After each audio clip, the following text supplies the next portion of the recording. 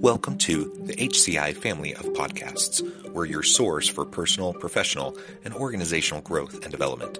We share our own original research, explore industry trends, and interview executives and thought leaders from across the globe. Join us for practitioner-oriented content around all things leadership, HR, talent management, organizational development, and change management.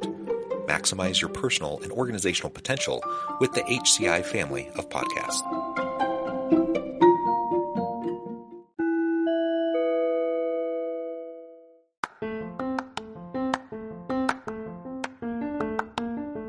Welcome to the podcast. In this podcast episode, I talk with Soren Kaplan about the role of XQ in leadership, teams, and organizational culture.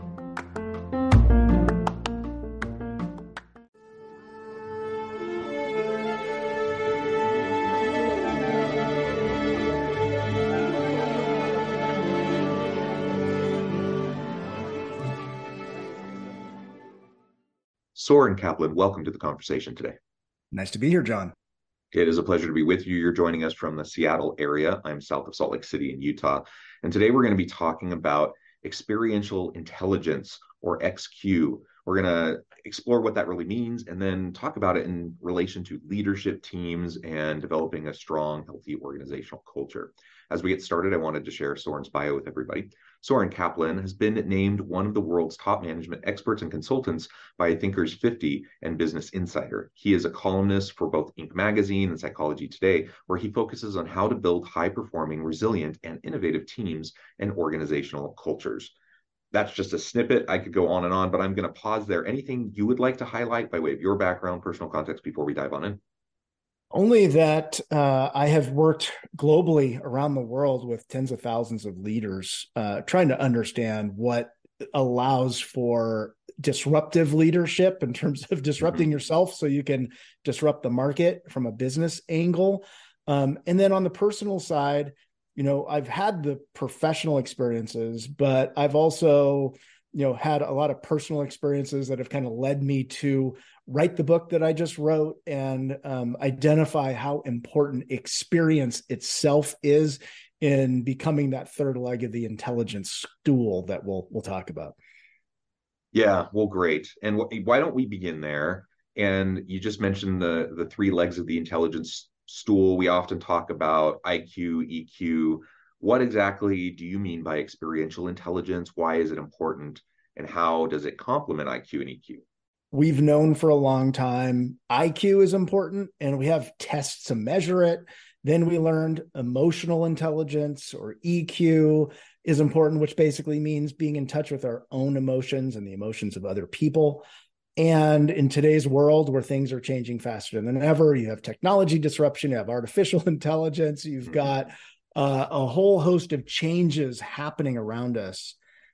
Intellect and emotions aren't sufficient. We need to understand how have the experiences that we've had growing up and in life and in business shaped us and given us assets that might be hidden, and also be able to see other people's assets, experiences that they might not necessarily be able to articulate, but that really fundamental to success. And that's really what experiential intelligence is all about.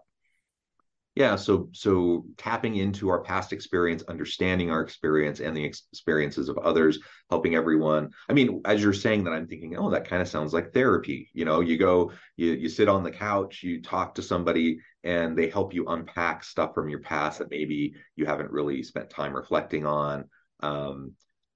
I guess my question then would be, outside of something like therapy, which I think probably most people can utilize to good effect. How would people go about developing this XQ awareness and ability? What's some of those first steps?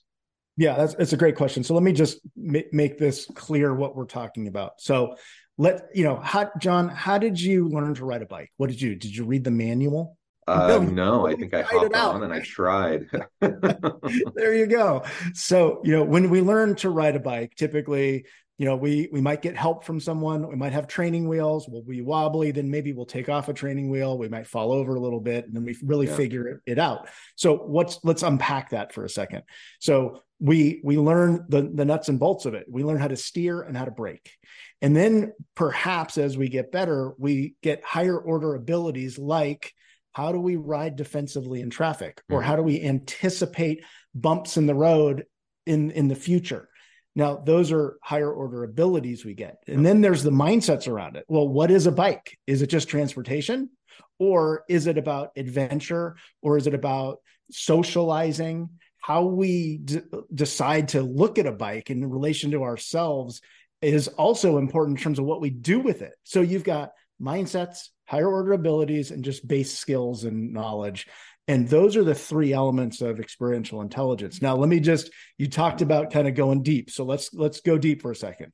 I can learn how to ride a bike and I can just do it. And I can decide, oh, this is just for transportation. And that can all be conscious. However, let's say I'm riding a bike and I fall over in front of my friends when I'm younger and I'm embarrassed, or I get hurt. Bike riding can become a threat to me, or it can become a source of a reminder of the shame I had in front of my friends. And then I might shy away from even wanting to ride a bike. And so there are these mindsets that can get in the way potentially based on our experiences as an inhibitor of great leadership, of innovation, of teamwork, of risk-taking, or we can be more conscious of what went into those experiences so we can either overcome the limiters or really lean into and leverage those strengths that we gained from whatever those experiences are, just like riding a bike. And right now I have four teenage daughters, and I have one that, has been working on her permit and just got her license. And so we're past the bike riding stage, but we're to, those higher order skills like you're talking about, versus, when I first take my daughter to the parking lot after she gets her permit and starts, I just start to do the very basic things, very much relevant to what you were just describing. And the reality is we all have those things, right? In our everyday lives, for kids developing, it may be a bike, or a teenager, it might be a car. As you get older, though, there's all sorts of skills that we have experiences, the good, the bad, and the ugly with. And how we make sense of those and leverage them will make a big difference in how effective and productive we're going to be moving forward. Yeah, and we'll tie this into business and organizations and leadership, but even as a parent or as a coach or as a teacher, if we're aware that those experiences that those we're supporting are impacting them at those three different levels all the time, we can help people understand how did this experience impact me? Yeah. How do I process it? Do I look at this as a threat in the future, or do I look at this as something I learned and gained some assets from? And how do I then leverage that in the future? And so a lot of it's about framing, a lot of it's about processing in real time so that we can, use whatever those experiences are as a springboard for where we want to go, rather than something to overcome through therapy or something else down the line. And so part of this is, if I'm individually trying to leverage my experience or help others around me on my team to do the same, it requires a good amount of self-reflective practice, right? To be able to consider. I'm wondering, from your experience, from your research and working with, industry professionals from around the world, what are some of those best practices in developing that kind of self-reflective mindset and toolkit? So that we can leverage these experiences. Yeah, there's a lot of research around mindsets, around how trauma works. And I'm not going to kind of go into that right now, but I'll give you a quick example because it's pretty simple. I worked with a Fortune 1000 company, brought a team together that post-COVID hadn't worked a lot together. And it was a lot of new players on the team. So we did a simple exercise. We basically had people come into the room ready to share. Here are 3 experiences that really shaped me and gave me some assets that I can now contribute to this team moving forward. And we didn't say it had to be work oriented. And a lot of people were bringing in things that were just about their life experience, places, they had lived internationally, or they had, gone on some kind of a trip, or they had, learned something from a mentor that, outside of work. And the incredible level of vulnerable depth of sharing surfaced these competencies and capabilities and skills and mindsets of this team that people wouldn't have known otherwise if they had just gotten together and, kind of at a surface level just said, what's on my resume that I'm going to contribute. And so that was just a very simple example. And this team then used those key competencies and then said, how do we execute on our strategy this year? So it was very tangible. Another quick example from a leadership angle. I've worked with someone who she was the internet. She received the top 40 Chief Marketing Officer award from Forbes magazine for her work as head of marketing at Hershey. And I asked her, I said, we talked about experiential intelligence, and I said, give me an example of something that led you to this great success outside of going to business school and your work experience. And she said, oh, that's easy. I play the violin. And I said, well, what do you mean? And she said basically that she had to learn to play in an orchestra. She had to have intense focus and get really good herself, but know when to step in and step back in her orchestra. And she also had to write, she was a composer, so she was creative and wrote music. And she said those are the same skills as a leader at Hershey running international business that she needed to step in and then step back and let teams run with things. She needed to have intense focus and make sure the execution was there, but they also had to be creative and come up with new products for the international market that were different from the US.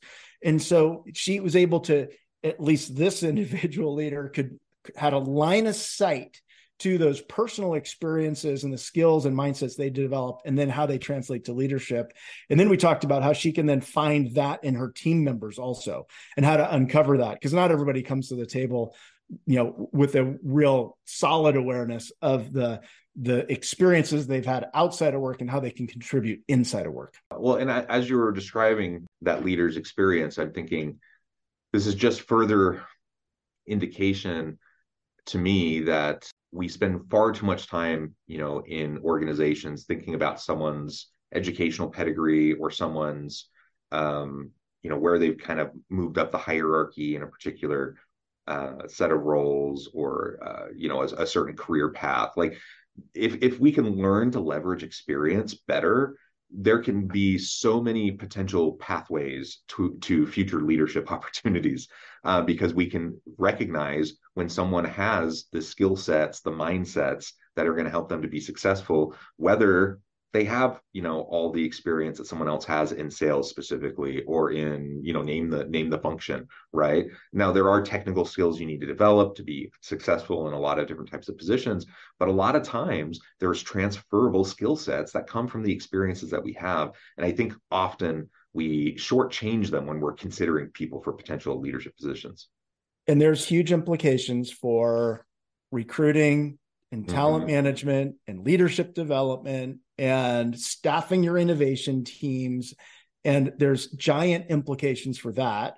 And then you look at what you just said, and then the trajectory of what people, and this is, I think, in part because of the pandemic and COVID, a lot of younger people under 30 no longer see a college degree as that, lever, kind of tried and true lever for success. It's less than 50% see it as extremely important anymore.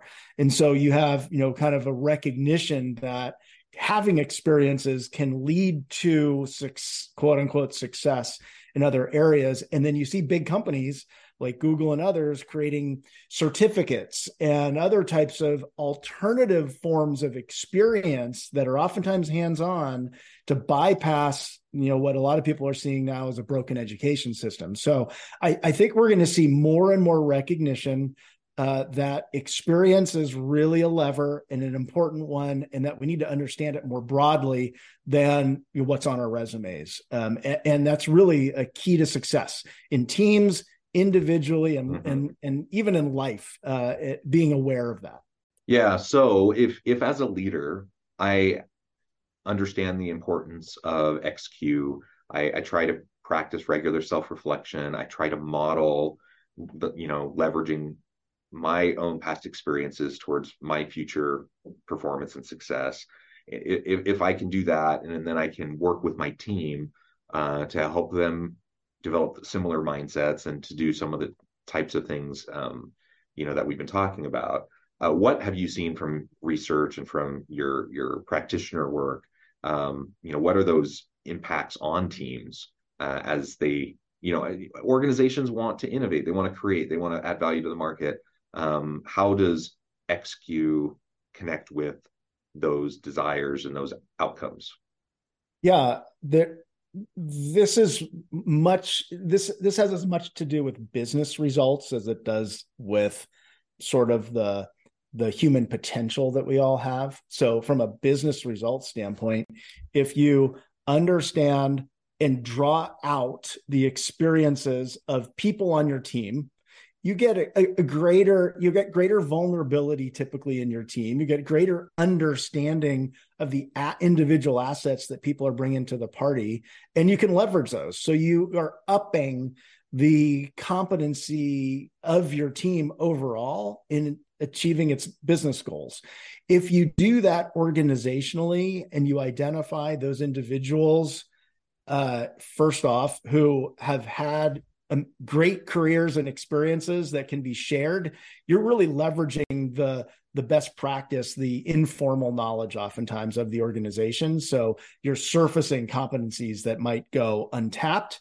But then if you're doing that in a more broad-based way too, and you just have a recognition that people's experiences create assets, you then start to create a culture in your organization also that values the whole person from the standpoint of whatever their experiences are, how do we value what they could potentially provide and develop and draw that out in benefit and service of the organization's business strategy and vision. So you start to change culture with this type of a approach as well.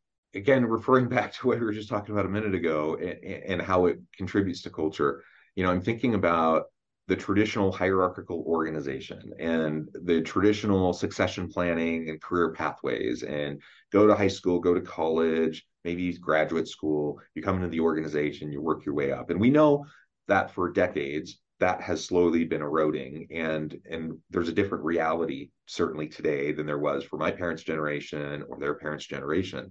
People are switching not only organizations, but entire careers multiple times throughout their work life. So the idea that you're going to go work for one organization for a really long time is almost a bit silly. And frankly, younger workers, young millennials and Gen Z workers, like the whole notion of even working for the same organization for the rest of their lives sounds so abhorrent. That's not even something they want to explore. So recognizing these kinds of shifts in the psychological contract of work and how that's ebbed and flowed over time, I think is an important piece of this. And organizations are struggling to attract and retain really great people, right? And we know if you're not attracting and retaining great people, it's going to be hard to have a really dynamic team culture, because people want to work with good people want to work with other good people. They want to have good resources to grow and develop continually. And they want to be able to leverage, what they've done in the past towards future successes. And so what organizations are waking up to more and more, and you've already pointed to, there are definitely examples of organizations that have been doing this for a while, is we need to get out of our own way. Like, we have to get out of our own way around these rigid structures that we put in place, that we say, in order for someone to be successful in this job, they need to have a college degree and 5 years experience, doing XYZ or whatever. There may be instances where those kinds of requirements are necessary, but a lot of times I think it's just an artifact of the past, and it doesn't really serve us all that well now. And so we're leaving talent on the table. Like, we're literally losing good people because they don't have a way to progress in the organization in a way that's meaningful to them, because they're stuck on like kind of one rigid career pathway, and there's only so much opportunity for advancement in that rigid career pathway. But if organizations can recognize how to better leverage the experiences of these people in perhaps diverse ways in other parts of the business, then it solves our retention problem. It solves the labor shortage and skills gap problem. It helps with the cultural components of the teams. It just can help in so many ways. And I get that more and more organizations are starting to think this way, but it seems like there's still a huge gap, between kind of the traditional notions of career pathways versus how we can leverage XQ into a more agile kind of a career future. I don't know. Any thoughts on that? Well, I completely agree with what you're saying. And then I would also highlight the fact that culture is created every day through people's experiences. Yeah. Meaning, if we want to change our culture to more agile, to more innovation, we can create experiences intentionally to shape culture and give people whole new mindsets, abilities, and skill sets. And so, just two quick examples. I've been doing some leadership development work with NBC Universal as well as Ascension Health, who bring their high potential leaders through a development program, but it's applied. It's basically taking real business challenges around technology and the market and changing customers and consumers and healthcare issues and whatever it may be, and saying, we want you to go out and in an agile way give yourselves experiences based on design thinking or innovation or product Yeah. development that forces a whole new kind of way of being in an organization, because you have to drive innovation, and that's usually not like second nature to a lot of people who've been operators for a long time. And that experience changes people.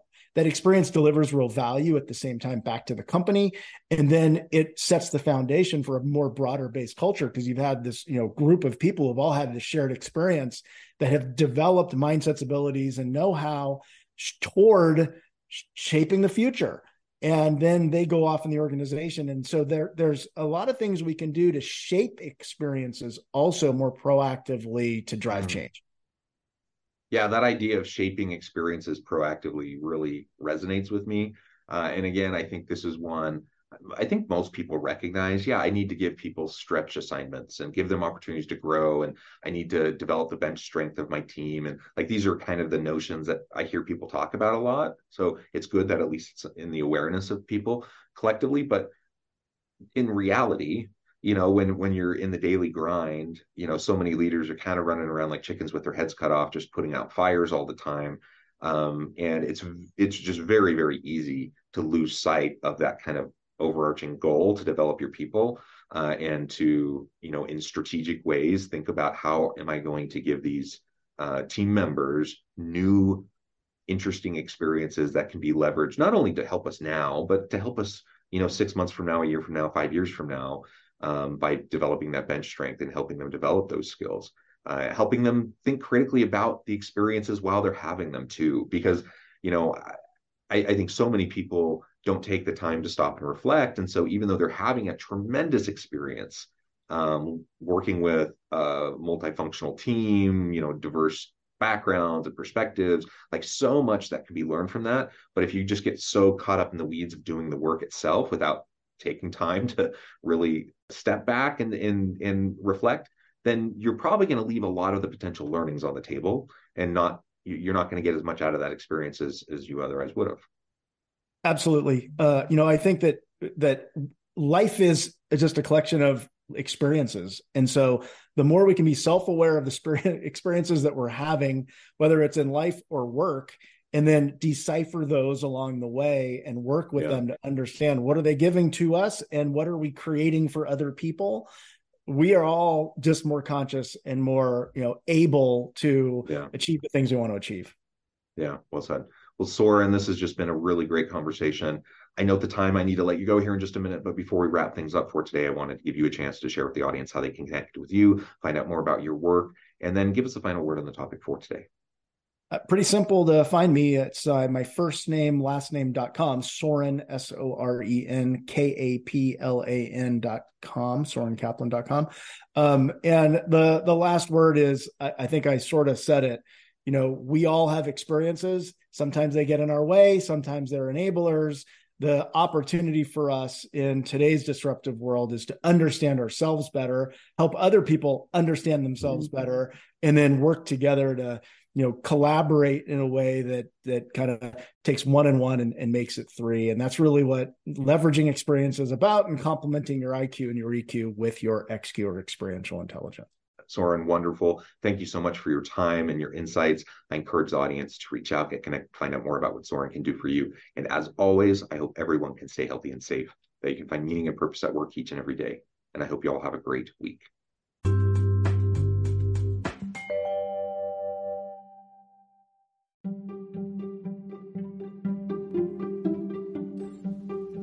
Thanks for joining us for this episode of the podcast. We hope you stay healthy and safe, and please join us again soon.